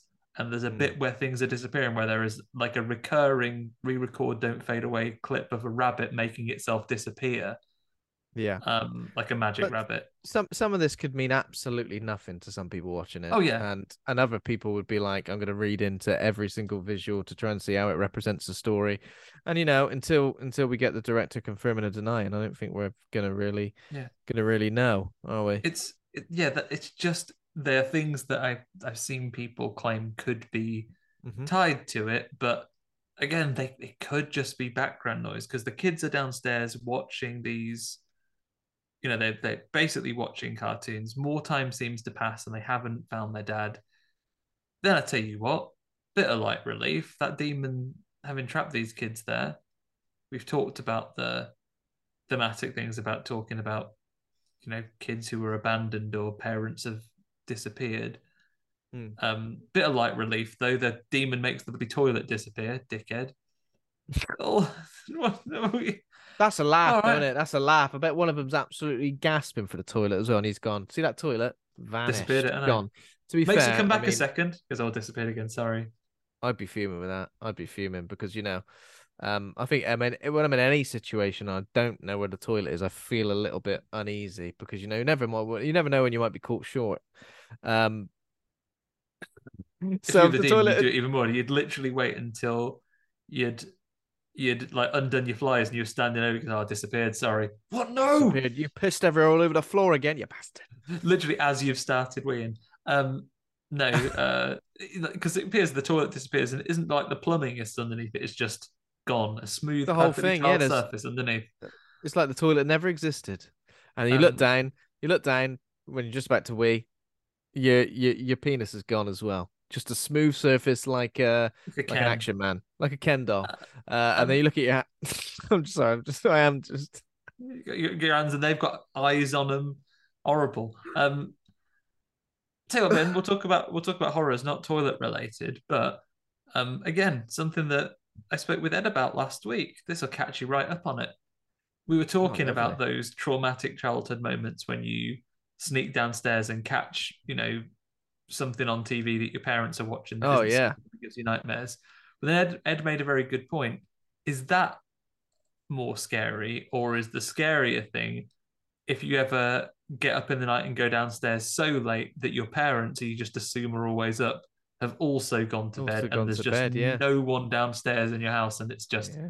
empty and It's dark. almost like there's something about nighttime when you're a kid, like the silence of like me. I usually go to bed quite late, and over the years I've always been someone to stay up pretty late as well because I like the sort of tranquility of nighttime. And I saw someone describe recently as like people like staying up late is because nothing's expected of them. When you're up in the daytime, you're up in the morning, emails, texts, phone calls, knocks on the door, all that sort of stuff. Whereas at night, all of that stuff is just it just doesn't happen because everyone's asleep or not, or just relaxing. And that tranquility of night is something that I've always enjoyed. However, like that exactly the same thing when you're a kid is really quite scary because it's just this. As a kid, you're like used to everyone being awake and sort of around you, and you're used to those moments when you're suddenly alone, and especially in the dark, and your house, your place of your comforting haven, I guess, in the daytime, it looks completely different at nighttime. Suddenly, everything just feels slightly wrong, doesn't it? And I remember I remember having to cross. So if I woke up from a nightmare or something, I'd have to cross like past the stairs to get to my parents' room. So at that moment always used to scare me. So like just running. So the skeletons live obviously on the stairs. I wouldn't want to look down. Like just because if you don't look, then nothing to get you. The same like when you used to switch the light off and run upstairs because immediately the ghoulies are trying to get you. Then, something about that, and I think this film does capture that sort of uncertainty of it because these kids, you can tell that they're afraid and unsure. Yeah. I couldn't agree more. People who listened would have heard me chat on about that last week. But so I made a quick note here. So it's about the toy that's disappeared, and then what I understand from reading later was on the ceiling. There is a doll on the ceiling, which Kaylee, the daughter, sees and screams when she sees it move. I thought it was just a strange angle, and it was on the floor. Sometimes it's quite incomprehensible. Like I couldn't quite pass it watching it at first time. Yeah, I felt the same. Like I couldn't tell if things were on the ceiling or if it was just supposed to be that angle. I think it was a bit confusing, wasn't it? It's hard to work out. But then I made a quick note of the time here. So around the 40-minute mark, the kids are downstairs again. They're carrying on watching the cartoons, and this is where we get the voice come upstairs. Kaylee goes upstairs and then is told, and again, credit for this one, pay this one out. Genuinely like a tense moment, right? Where come upstairs with this kind of surreal quality voice. Like a voice commands her to come upstairs, and she does go. And is it supposed to be the voice of their dad? I was thinking, is it the voice of their dad that like kind of bit distorted? Yeah. Come upstairs. It's really quiet as well. You have to listen. And sometimes it's like a whisper. Yeah, sometimes subtitles, sometimes not, which is again a bit I find interesting. But just come upstairs. And she goes upstairs. Come on. And he goes, I will look under the bed. She has a look under. The look under the bib. Yeah. Too long. Lasted too long. I was like, come on then. What's it gonna show? Come on, make me jump. No, still nothing. And the answer's nothing. The answer is nothing. And then when she comes upstairs, then there is a figure sat on the other side of the bed, which my assumption was it's her mom. Yeah. And then it says, oh, both me and your dad love you very much, but I need you to close your eyes now. Oh yeah. Yeah, and that was good, right? Like it was. I'm not gonna chill saying that out loud. That was shan't. Good. Yeah, shan't. Thanks. Or I'm closing my eyes, but I want some qualifiers here for 10 seconds until you're gone. You're going to tell me when I can open them again because I don't want to close my eyes and open them, and you're standing right there. No, I got no time for that. I'll close my eyes, but I will be windmilling my hands at the same time. So if you do want to come close to me, you'll get hit. Unfortunately. Yeah. Well, how about you don't do the scary thing you're going to do, and I will leave, and then you can do the scary thing when I'm not just in here with my eyes closed, but I've gone. That seems fair. And again, I didn't necessarily pick up on this because, like you say, the conversation has been a little disjointed up until this point already, but the notes, again, from the synopsis on the wiki page talk about how Kaylee, after this event where she's been kind of commanded by the demon and this thing has happened, she's a little less responsive to Kevin and isn't quite so warm to him and she won't explain what's happened. She won't explain what's happened. But then there's some crunching sounds up there, and then she just is gone at some point, right? We never really. Yeah. I think that kind of happened. We don't really find out. Well, I guess we do find out because the Skinamarink does say something a little bit later. There was a chair. After some of the thumping, there's like a chair as well that's upside down. And again, I wasn't sure if this was an angle or not. And then does the chair vanish? I think the chair just like slowly vanishes. It's a weird visual. And again, you're looking at this and you're not necessarily sure what it is that you're seeing. I think after that is when Kevin suggests pushing a couch to block off the hallway. From the mysterious voice. I think it's when Kaylee comes downstairs. She says, "Help me move the sofa." So they help put move the sofa. I've had a against bloody the guts door. full. Tell you what, I've had a terrible, scary time upstairs. We put the sofa against it, but then she's just gone. And then Kevin does go down and look, and then I made a note again of the time thing. So that the encounter upstairs is at roughly 40 minutes. At 58 minutes, Kevin encounters basically a featureless or eyeless, mouthless girl. Yeah. In probably the most jump scare-ish moment of the film, right? Yeah, it was a kind of dude. I mean, it's a kind of like a shrill noise, isn't there? It's not like it's not like one of those violin stabs or anything like that. It's just a shrill sort of kind of like a shrill noise, and then it's just Kevin from this point onwards. The toys start disappearing, like there's some soft toys. There's the Lego. They start disappearing and reappearing around the room, and then the demonic voice, focusing its attention on Kevin, says, "I want to play Kevin." Like, I don't like it. A bit Black Phillippi, a little bit. Yeah, a little bit Black Phillippi. But then a kitchen drawer opens. He has a knife, and then knife goes, "Stick that knife in your eye, Kevin." No. I shan't. Yeah, no. We texted you about this earlier, Ben. Like, this is what I imagine conversations with friend of the show and star of several Paranormal Activity movies, Toby, gets about telling kids to do stuff, which I don't think modern kids would be. Not a kid, Ben. I've not been a kid for a long time, but I think even when I was a kid in the 80s, I had more exciting things to do than stick a knife in my eye just because some chap told me to do it. No. I mean, I didn't have a tablet or whatever. I don't think there's much I'd stick in my eye, you know? I feel like I've always been a bit, what's the word? Not eye-phobic. I'm not scared of eyes, but scared of something touching my eyes. Don't touch my eyes. Like, you know when you like actually physically touch your eyeball, like when you touch your eyeball with your finger, that used to get me. Now, not so much.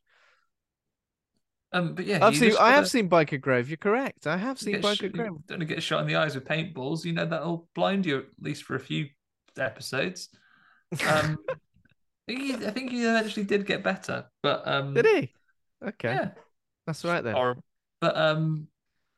This demon, and again, I watched it a few times, like because again, I read through some analysis and some essays on the thing that basically. It talks about the power of the demon to compel people to do stuff because it made Kaylee go upstairs. And then Kevin immediately complies with what he said. And I thought, okay, is this something that happened? But it isn't something that we see on screen. The demon voice, you hear him go, "Put that knife in your eye." And then he's yawping, that little kid. He's owling because he's done it. So did he do it? He just did it. Yeah. He went, yeah, go on then. Absolutely had a beast. What's his name? Ooh, Skinamarink. The kid. Sorry, the kid. Kevin. Little kid Kevin as well. Actually, this is set in 1995, isn't it? So little kid Kevin is absolutely peak time. Kevin McAllister. Yeah. Not like this Kevin, not like the other Kevin, though. I think that other Kevin would have shoved it in the demon's eye. He got no respect. Yeah, he would. Wouldn't have been It's scared very at all. obedient little kid. So he does do it. Yeah. And then he's screaming and shouting. And again, real. It isn't like kid crying you get on films. I think great sound design. I don't know if they give the kid a Chinese burn or something to make him, but proper like howling that you get from a kid, like absolutely grizzling he is. Yeah, Like when a kid has fallen over and hurt themselves and they're like doing breathless, just It was shout crying. it was one of those where I was like, how did they make the kid cry like this? Maybe I don't want to know. Maybe they actually maybe he actually got Skinamarink, you know? Yeah, but give him a little karate chop on the leg. Give him a Right, Joe. yeah.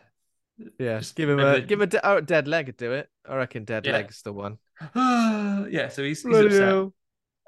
And we did see them trying to use the phone earlier, and they start dialing a number first, and nothing happens. Then you hear them dial. We assume from the touchstones 911, and nothing happens. But now the phone comes back into play, and Kevin phones again. We have a conversation briefly with an outside person. We assume a real person, and he says, "Oh, I've cut myself I've been cut with a knife, and now I feel sick." Such a weird, like, distant voice where, again, this reminded me of Silent Hill, a bit like Silent Hill, The Room, when you try and communicate with the outside world in a way and you can't, there's kind of like this barrier between you and the real world where you're just kind of like, it's a really distant voice, like you're absolutely miles away. A really crackly phone line gave me, since probably because you posted about it the other day, Resident Evil Gun Survivor, Vincent. Oh, yeah. Vincent.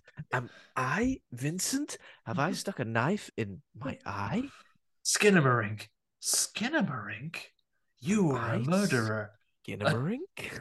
A murderer? No, I can't be. It's not that. It's the operator, and it says, normal 999 operator conversation, like, stay calm. Is there someone in the room with you? Why are you whispering? Someone's going to come and help you. And then, tell you what, you take your eyes off the phone for a second, and then it's just one of those ones that you pull along on a bit of string. It's turned into the phone from Toy Story, isn't it? With the face and the I'd be gutted. You'd be absolutely gutted, wouldn't you? You'd be like, I'm doing so well. So do you think, then, little bit of theory from your side now, do you think that the demon was always the phone and it was toying with him, and then going, actually, that's just a toy phone actually now? Or had they really got through to a person and they've gone, enough of that, transform the phone? I think the latter. I feel like it does feel like they've got through to somebody, and they're kind of like, they find a little loophole potentially to get away from old Skinamarink, and he's gone, oh bloody hell, I've got to use one of the tricks in my book, and that trick is that. Because I feel like it feels like a sort of a parallel. It feels like they're in another dimension somehow. They're in some creepy supernatural dimension where you can still communicate with the outside world through certain ways, but the Skinamarink has power over that dominion where it can change anything into anything. Essentially, you could be on the phone and you could look down and it's a cucumber, for example. But it's not. It's still a phone at least, and it does a little jump scare of ringing in a while. But that was pretty loud as well, wasn't it? That ring. And he has another conversation with Skinamarink now. He kind of goes, "Oh, what are you doing?" And Skinamarink says, "Oh, I can." Sorry, I do his voice. I don't do anything actually. And he goes, "Okay, fair shake. Where's my where's Kaylee?" And she goes, I think Skinamarink says, "I can do anything." Yeah. There was a little girl, and she said she wanted her mom and dad, so I took her mouth away. So, well, that's clearly not what she asked for. I mean, say no by all means, but it's not, I want mum and dad. Take your mouth then, I guess. I guess I just had to take your mouth, wouldn't I? Yeah, because he said she didn't obey him. Didn't do what she said. Didn't do what he said. He didn't do what he said, so he's like, "And take your mouth away." And I'm like, I'd be less inclined to do what you said if you took my mouth away. Yeah, exactly. I'm not doing anything now because who knows what you're going to take away next. Also, is this catch more flies with honey, Skinamarink? Thanks. Yeah, I mean, is this the world you want to live in? As some sort of dictator where you just want me to do exactly what you say, or you take my mouth away? Like, I'm not into that. I'm not signing up. Didn't say that she was didn't say that she was demanding a mum and dad. She wanted a mum and dad. So okay, Yeah. probably saying, "Oh, I tell you what, I want doesn't get." So he's thinking. Exactly. What a shame. So and we don't see Kaylee again. He just goes, "Oh, bloody, she was a right Debbie Downer, going on wanting a mum and dad all the time." So I took him out of the way, and Yeah. her eyes actually, you probably saw her. Yeah, I took them off her, and that's just it now. Bit rude. And then we have Very a rude. weird. He walks into a bedroom that's a vortex, and there's loads of toys on the far surface of it, and then we just see 572 days appears on screen. Yeah, that was Is weird. that What are how we supposed to long? think of Is that? that how How long they've long? been there? Maybe like time passes differently, like there. Maybe like these kids have been missing for 572 days, but like really to them, they've just been there for an hour and 40 minutes. What feels like that if they're trapped in this weird dimension. I think it could have meant a lot of different things, couldn't it? Yeah, but then we kind of see the house on its own in just a void. Like you say, it's just a house Yeah. nowhere. And then we have our final scene where, well, first there's shouting and blood splashing all over the floor. Oh yeah, the blood splattered and then it vanished and then the blood appeared again and then Yeah. Kevin's So, calling for his mum. so is that the demons doing something else and then undoing it again? We don't. It's hard to say. Yeah, maybe it's like a hell scenario, when you're supposed to think, oh, you're going to experience this pain over and over again, this agony, and then you're going to be made to relive it for eternity. Something along those lines. Who knows? But then we just have a door, like a doorway in the middle of nowhere opening, and then we have the faintest image in the dark of Skinamarink himself, the ghoulie. This is where again these reminiscent for me of come true. It has this semi-rendered quality to it, which is not quite there. It's just out of your view, and you can't quite comprehend it properly. It's like a shape and an impression of something rather than a fully realized monster or creature that's come there. You can make out it's got a face, there are eyes, and Yeah. there's a rough thing. It's kind of like when people are having a baby in the modern world and you Yeah. haven't just got like an ultrasound picture of them anymore. You can do like that 4D Yeah. scan and you Oh can yeah. see them. It looks like they're made out of horrible CGI clay. Yeah. Big I think so. gloopy I think babies. I saw something once where it said someone commented on it and it said that lasagna looks crisp. I don't know why you want a crisp lasagna. I don't want a crisp lasagna. Maybe some of the cheese on the edges. But someone went, that lasagna looks crisp, and he went, that's my son. Yeah, so that's what he is. But he's like one of those 4D scans, but rendered in green. That's why he's so angry. Like on an old IBM monitor. Kevin goes, yeah. Like he doesn't sound like Kevin's really like he's 4 years old. He's like, "What's your name?" Oh. He's not a little London boy. Sorry, like a What's your name, mate? What, mate? What's your name, Mister Sherlock Holmes? Are you the bloody Skinamarink? I'm not having this Skinamarink. He's got no guesses. He just basically goes, "What's your name?" And then Skinamarink just fucking rude. Just doesn't say anything. No, didn't say a word, does he? Skinamarink, you bastard. Unless his name is basically, at least acknowledge me. Maybe his name is just 3 ellipses. Yeah. Wow. And it's really frustrating. He's telling, no, I clearly asked what your name was. And he's like, I'm trying to tell you. My name is just a silence of a certain length. And that's it. Plot wise, that's what happens. Probably record time for us covering the plot of a film. But yeah, I think it pretty much is record time. Yeah, I can't argue with that. But yeah, I think in terms of plot, it's pretty threadbare. And for some people that might be like, this is an experiment in atmosphere, and the plot isn't particularly important. But for other people, they might be like, that is pretty much all that's important to me. God damn you, give me more. That wasn't good enough. I'm sick of it. Yeah, and it's difficult. Like I say, like I was definitely engaged and compelled to things to watch. And I think there's a great skill in that filmmaking, but there are narrative difficulties to it because, like you, I do look for. I don't need everything to be explained to me, but I do look for a little bit of narrative to grip Yeah. onto.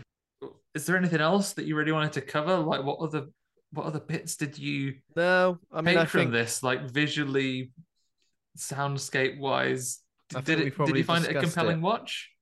I mean, to a degree, but I think in terms of the running time, it was a bit of a struggle. I think that I can appreciate what it's done in terms of like the concept and the experimental nature of it. And I think, yeah, sure, it does capture childhood fears and this childhood nightmares in a way. But yeah, like an art installation or maybe like a short film or something, I probably would have appreciated a lot more.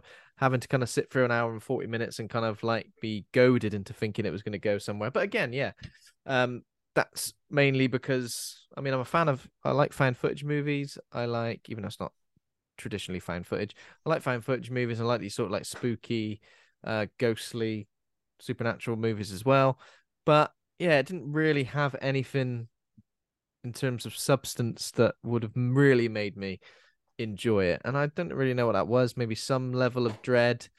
I mean, sure, there was dread, but I mean, in terms of plot, where you're kind of like rooting for these kids to somehow escape or somehow get out, like there's a way out. And yeah, I mean, it kind of lent into it slightly with the 911 call, but after that, yeah, a bit frustrating. And as I said, just felt like it was a bit of a tease. A bit of a Do you think tease. you would have maybe felt any differently if not for the social media reaction that we've had from this one? Because I feel like in the build up to this coming out, we know that due to an Yeah. error of it being released, like I think was it one of the festivals that was shown it had a watch at home version, so it's basically gained word of mouth from people watching it and doing like TikTok challenges and so on about Yeah. watch But I this think that bloody that kind of film. happens, doesn't it? I think like with horror movies, the horror movies that kind of capture some sort of that capture sort of like social media trends and things like that. It's always the things you kind of least expect, and it's not always the things that I think are great. Like, you know, when you see the sound bites that kind of say this made me sick with, and people were getting carted off in ambulances after watching this movie, and don't do this next trend because you'll actually end up with a haunting in your house. I don't know. So, you know what I mean? Oh, Just your something doors like would bloody that. disappear. Oh, your doors have disappeared. I'm like, I can't be dealing with that. And I think, yeah, as somebody who consumes horror in lots of different formats constantly, every day, um, you see so many different things, so many different styles and genres and subgenres and attempts at sort of making these things happen. So that, yeah, when things do sort of capture certain generations and certain social media platforms as well, I kind of just like sit back and kind of watch it happen. Don't get too embroiled in it because I kind of know what to expect. So, you know, as soon as somebody says there's a TikTok challenge associated with this film and seeing if people can actually watch it and sit through it, automatically part of me thinks maybe that's not for me. But still, like, curiosity gets the better of me most of the time. So Yeah. I'm glad I've seen it. I think there are merits to look at it, and I think there's some real promise from the experiment that they've done and the filmmaking here. Um, maybe, as you say, maybe not for the length of time that ran, particularly just for my tastes. I think I yeah, do like a little more to grip onto, or a little bit more character from it's the too slippery. Talking about gripping yeah. onto, it's too slippery, way too slippery. Constantly slippering. It's slippery all over the place. Oh, slippering all Yeah, over the place, man. I guess then it's time to do some name game, right? Oh yeah, we could do some name game. You said you had quite a lot, so I've not really prepared many, but regardless, I'm sure this is going to be a good time, isn't it? Shall I begin this week? Uh, yeah, go for it. Okay, so what's the synopsis of Skinamarink, and then I can go So, from that. synopsis is simply two children wake up in the middle of the night to find their father is missing and the windows and doors in their home have vanished. Okay. Two children go to see a limited run of a movie that's been doing the rounds actually. But due to some demonic interference, all of the beverages in their house have disappeared. So they have to buy a rather pricey one at the theatre. Uh, skin him a drink. Cinema drink is. Oh God, cinema. I was like, sometimes I think is this word very key to the clue, or does it mean nothing about it? Cinema drink. Yeah, Cinema drink. That's mine. That's good. Very nice. What have you got for me? I've only got one, so I've only got one. I tried to write a couple more down, but I couldn't. So two children wake up in the middle of the night. Wake up in the middle of the night to find their parents have vanished, and a famous intellectual from The Simpsons wants to take them out for a meal. Skinema Frink. Nearly wants to take them out for a meal. Dinner with Frink. Dinner with Frink. Dinner with Frink, correct. Okay, I won't use my dinner one, but here's the other ones I have for you then. So, a man with an exaggerated Scottish accent exclaims when he wakes up in the middle of the night, finding that someone has put all of his favorite clear alcoholic spirit, but he put it down the kitchen drain. It's all just floating in there. When he exclaims about it, what has he spotted? Something my sink. He shouts to his wife, "Here, there's gin in my sink."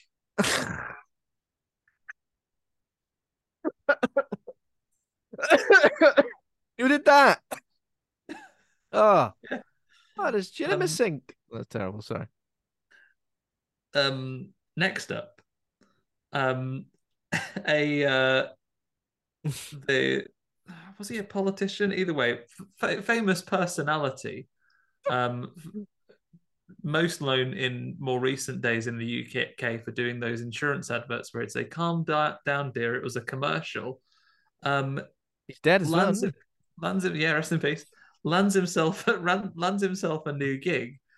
In a sequel to The Emperor's New Groove, in which he plays the Egyptian sun god transformed into a small lizard. Jesus Christ. Winner. Yeah. Winner. And then the guy, I think, from The Emperor's New Groove is called... That's not important. It's just it's a sequel. It's a sequel to it, except he is playing the Egyptian sun god who has been transformed into a little lizard. Winner the Gink. It's Winner Raskink. Jesus, what's a gink? Why did I say that? I don't know what a gink is. So it's a Winner Raskink. Wait, there's a little old lady who lives near me, who looks like Michael Winner. And every time I walk past her, in my head, I say, "She's a calm down, dear." I would never say it to her face, obviously, because she's probably had it her whole life, Well, at least the last 20 years of her life. Very old lady. Absolutely sick and tired of just a local associate that they have no time for, because they're always about scavving off them the things. And they're usually rooting around in the skips and stuff. Oh yeah. So two kids, sick of this character really smelling up the area, they call this person out and tell them how much they smell in an explosion of anger.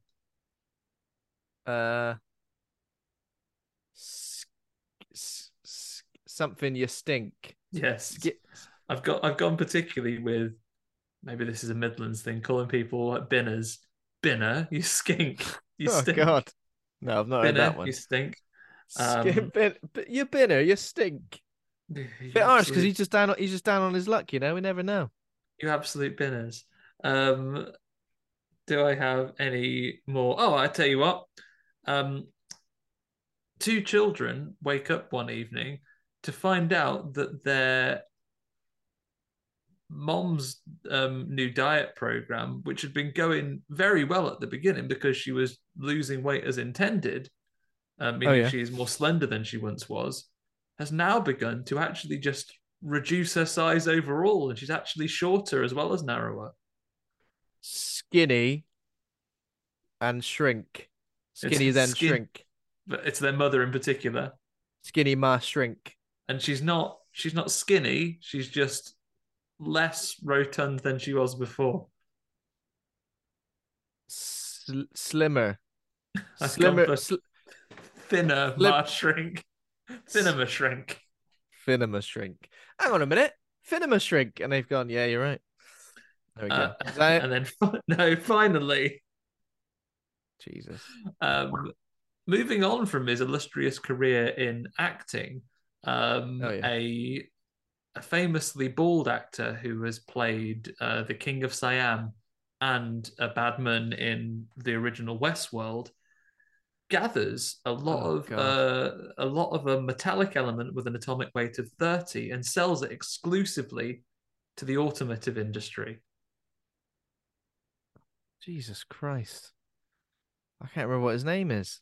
What's his business that he opens? Was he selling? A metallic element with the atomic number 30. Oh God. It's a silver metal, and he's selling it exclusively to the automotive industry. The beginning of M. It's not. It's Brinner. It's Brinner's Car Zinc. Jesus. I mean, I told you it was going to be a new line. I don't know where my brain was going with that, but it was in none of those directions. And to be fair, I think I had a fair crack at some of them. That was one step too far. Yeah, that was a new low bar because it turns out Skinamarink, well, doesn't rhyme with actual very many real words. No, it doesn't. It doesn't rhyme with any real words. But I am taking great pride in Cinema Drink and possibly Gin in Cinema my Drink sink. was great. Both really good. 10 out of 10. But let's not get ahead of ourselves. 10 out of 10. We've got to rate the movie. I am going to kind of like rate it in two ways. I think one is like as a film, as a movie, as an enjoyable movie, a horror movie to watch, because, you know, that's what this podcast is about, watching horror movies. The other one is kind of like in terms of an atmospheric, experimental thing. So, I mean, for that, so for that sense, as an atmospheric, experimental, interesting something that I could have easily watched at a shorter running time and probably enjoyed. It's like as that if I walked in and this was an art installation or some sort of short film at 8 to 10 minutes, for example, I would be like, What's this then? Spooky. What's this then? A B. I go, that was interesting. I'd want to see a feature length of that. Oh yeah, an hour and 40 minutes. Nah. But if I did, I'd want to see a lot more to it. However, as a movie that like I sat down to watch at home, not in a theater, and as you know, somebody who enjoys various, it reminded me of a lot of good things. It reminded me of Silent Hill, The Room. It reminded me of that final scene in Blair Witch Project. But I just don't think there was anything really there for me. I think, you know, if this was a deeply profound personal thing, which I think for the filmmaker it is, then for them, this is like their wheelhouse and they've completely got it nailed down. And if somebody else is watching it and they feel the same way, they're going to be really engrossed and taken in by it. For me, as I said, I was just frustrated. I felt like it was the horror film equivalent of edging. So for that reason, I was frustrated. I think I'd have to go for a D. And I feel like I could have felt completely different if it was like an hour and a bit. Just that extra 40 minutes back. That extra 40 minutes, I feel like it was just too much, too far. The narrative was paper thin, and it just didn't engage me perhaps in the way that it would somebody else. But I think it's one of those experiences that's going to be completely different for you depending on your personal relationship with the visuals and stuff like that. So Yeah. yeah, I don't want to, not trying to be too negative. That was all. Well, no, all very fair, Ben. I'm probably going to join you on the exact same system there. I think you're right. As a piece of art, as an experiment, I think it's to be very much applauded. Go check it out. It's interesting, and I think you're right for those personal takes as well. And this will lead into my other thing, into my rating for it as a film. I found as I was going through, because I have become accustomed to, more of a narrative to being attached into there, and things being developed as pieces of entertainment and that in there. It's a very Elden Ring approach to storytelling, right? It's very kind of, it's just there, but you've got to work to get some of this story out there. When I first saw the film coming together and we're in those early scenes, I found myself, relating to the experience of those kids and the fear that would generate. But then building up the story myself, trying to think about what the next, like, oh, what's happened to their mom? Is she not alive anymore? And thinking of terrible scenarios like, has the dad taken his own life? And he's upstairs in this room, and there's and that's going to be these things. These two kids are left alone in the world, and there is something deeply unpleasant, and that's what they're being faced with. Is it a story of neglect and abuse, and those kids' world has shrunk to that size because they're not permitted to leave, and that's why the doors have disappeared, and it's a metaphorical piece. But the way the film then plays out, it kind of does enough to discount those thoughts, but without replacing it necessarily of something clear cut as its own. And I don't doubt that this is a skilled filmmaker who has those ideas and has put them in there. But again, listening to the production process, it's inspired by the shorts put on the filmmaker's website. I think to the point he credits his commenters as his co-directors, because they have given the ideas of visuals and moments that they want to see. So there's probably a great deal of thought got into it from a lot of sources, but has it potentially become a disparate source away from anything that's clear cut in the reaction to capturing all of those individual experiences from people who've commented and mixed with the creator's own childhood memories and traumas? So maybe that cohesive or direct message that you can fully bring together is kind of lacking, and that's where it comes down to that piece of entertainment. I'm probably going to land exactly the same as you, Ben. I think B as a piece of experimentation and thought-provoking piece of artwork to look at effectively, but as a piece of entertainment, probably will sit on a D, because I think, having seen it and experienced it, will I necessarily watch it again? Would I recommend it to someone who isn't into cinematography or the art of cinema? Struggle, wouldn't you? Like, I almost sat and watched this with my wife, but she had a call, so she had gone to continue with some work after hours, so I didn't. I think had I watched it with her, it would be one I'd be hearing about, like, oh God, you ain't picking a movie for a while, mate. You've not again. So that, I think that's where we said it's going to be nightmare actually putting a rating list on Letterboxd, because they can't have a dual system. I'd recommend you check it out if you want something that hits similar beats, but is a little bit more structured as a narrative movie. And even then, there's some surrealism in that. But genuinely, check out Come True, because I think that I think that touches on some of the nightmare imagery very, very well. Awesome. There we go.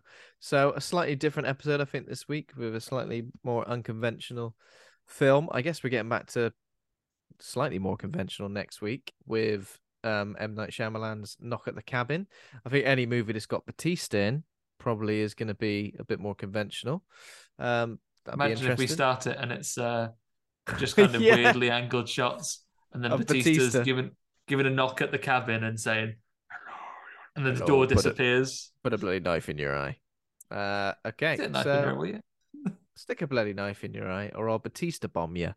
Okay, so thanks very much for listening. If you enjoyed the show, become a patron over at patreon.com/horror hangout. Thanks to our current patrons, including John Crinnan, Ben Scaife, Stephen Christopher, Laura Kendrick, Toby Miller, Lane Spencer, Ollie Child, Leslie Carlo, Julia Bilgren, Nick Spill, Troy Birch, Pazuzu, and Rosalind Harnias. It's the first time I've tried to say that name out loud. Thank you so much, everybody, especially Rosalind, who's just become a patron. That's correct, isn't it? Last week. Yeah. I'm going to bring it up as well, Rosalind. So sorry I butchered your name last week. I didn't know it was coming. It was just at the end of the notes. Yeah. It's difficult, isn't it, when you're reading things out? Like, I'm always butchering directors' names and stuff, but sometimes I've not even thought about saying the name until it's right there in front of me. Yeah, so thanks to Taj Easton for our theme music. Thanks to Acast for hosting the show. Please consider giving us a rating or review, and head over to the Facebook group Horror Hangout Board of Advisors for more. We're on Twitter, Instagram, Facebook, and TikTok. All of those places you can tell us that we just didn't get Skinamarink and that we're idiots and that we should give up the podcast forever. Maybe. I don't know. Probably won't listen to that last bit, though. I just like hanging out with my friend every week. Sorry. Sorry, mate. All right. Sorry. Why don't you go and ring 911 about that? Don't do that. Don't waste police time. Unless it's one of those plastic phones. In that case, honestly, go for your life. You see if you can get Elmo on the line, see what he's got to say about it. He'll have a lot to say, I'm sure. And of course, thanks, Andy, for being a right horror dude. Please don't get Skinamarink. Hopefully you turn around in a minute and your door will still be there. It's all right. It's all right. And hopefully I might treat myself to a bathroom break before I go to bed as well. I'll tell you what, I hope that toilet's still there. If the toilet vanishes just as you're about to commit, you'll be in my thoughts and prayers. Well, same for you, Ben. May all of your toilets go undisappeared, and the same to everyone else out there. Thank you for being right horror dudes. Thanks for listening. Thanks for supporting us. See you for the rest of the rest of the month for a more conventional Knock at the Cabin. Tremors. Knock at the Cabin. Howling 2, your werewolf is a streamer bitch. And when I go and watch Knock at the Cabin, Andy, do you know what I'm going to have? Cinema drink. Having a cinema drink. Get on it. Bye.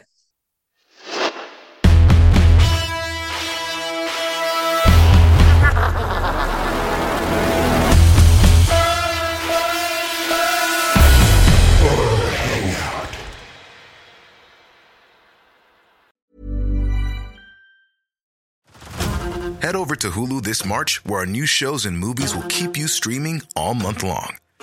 Catch the award-winning movie Poor Things, starring Emma Stone, Mark Ruffalo, and Willem Dafoe. Check out the new documentary, Freaknik, The Wildest Party Never Told, about the iconic Atlanta Street Party. And don't miss FX's Shogun, a reimagining of the epic tale, starring Anna Sawai. So, what are you waiting for? Go stream something new on Hulu. Spin your passion into a business with Shopify and break sales records with the world's best converting checkout. Let's hear that one more time. The world's best converting checkout. Shopify's legendary checkout makes it easier for customers to shop on your website, across social media, and everywhere in between. Now that's music to your ears. Any way you spin it, you can be a smash hit with Shopify. Start your $1 a month trial today at shopify.com/records.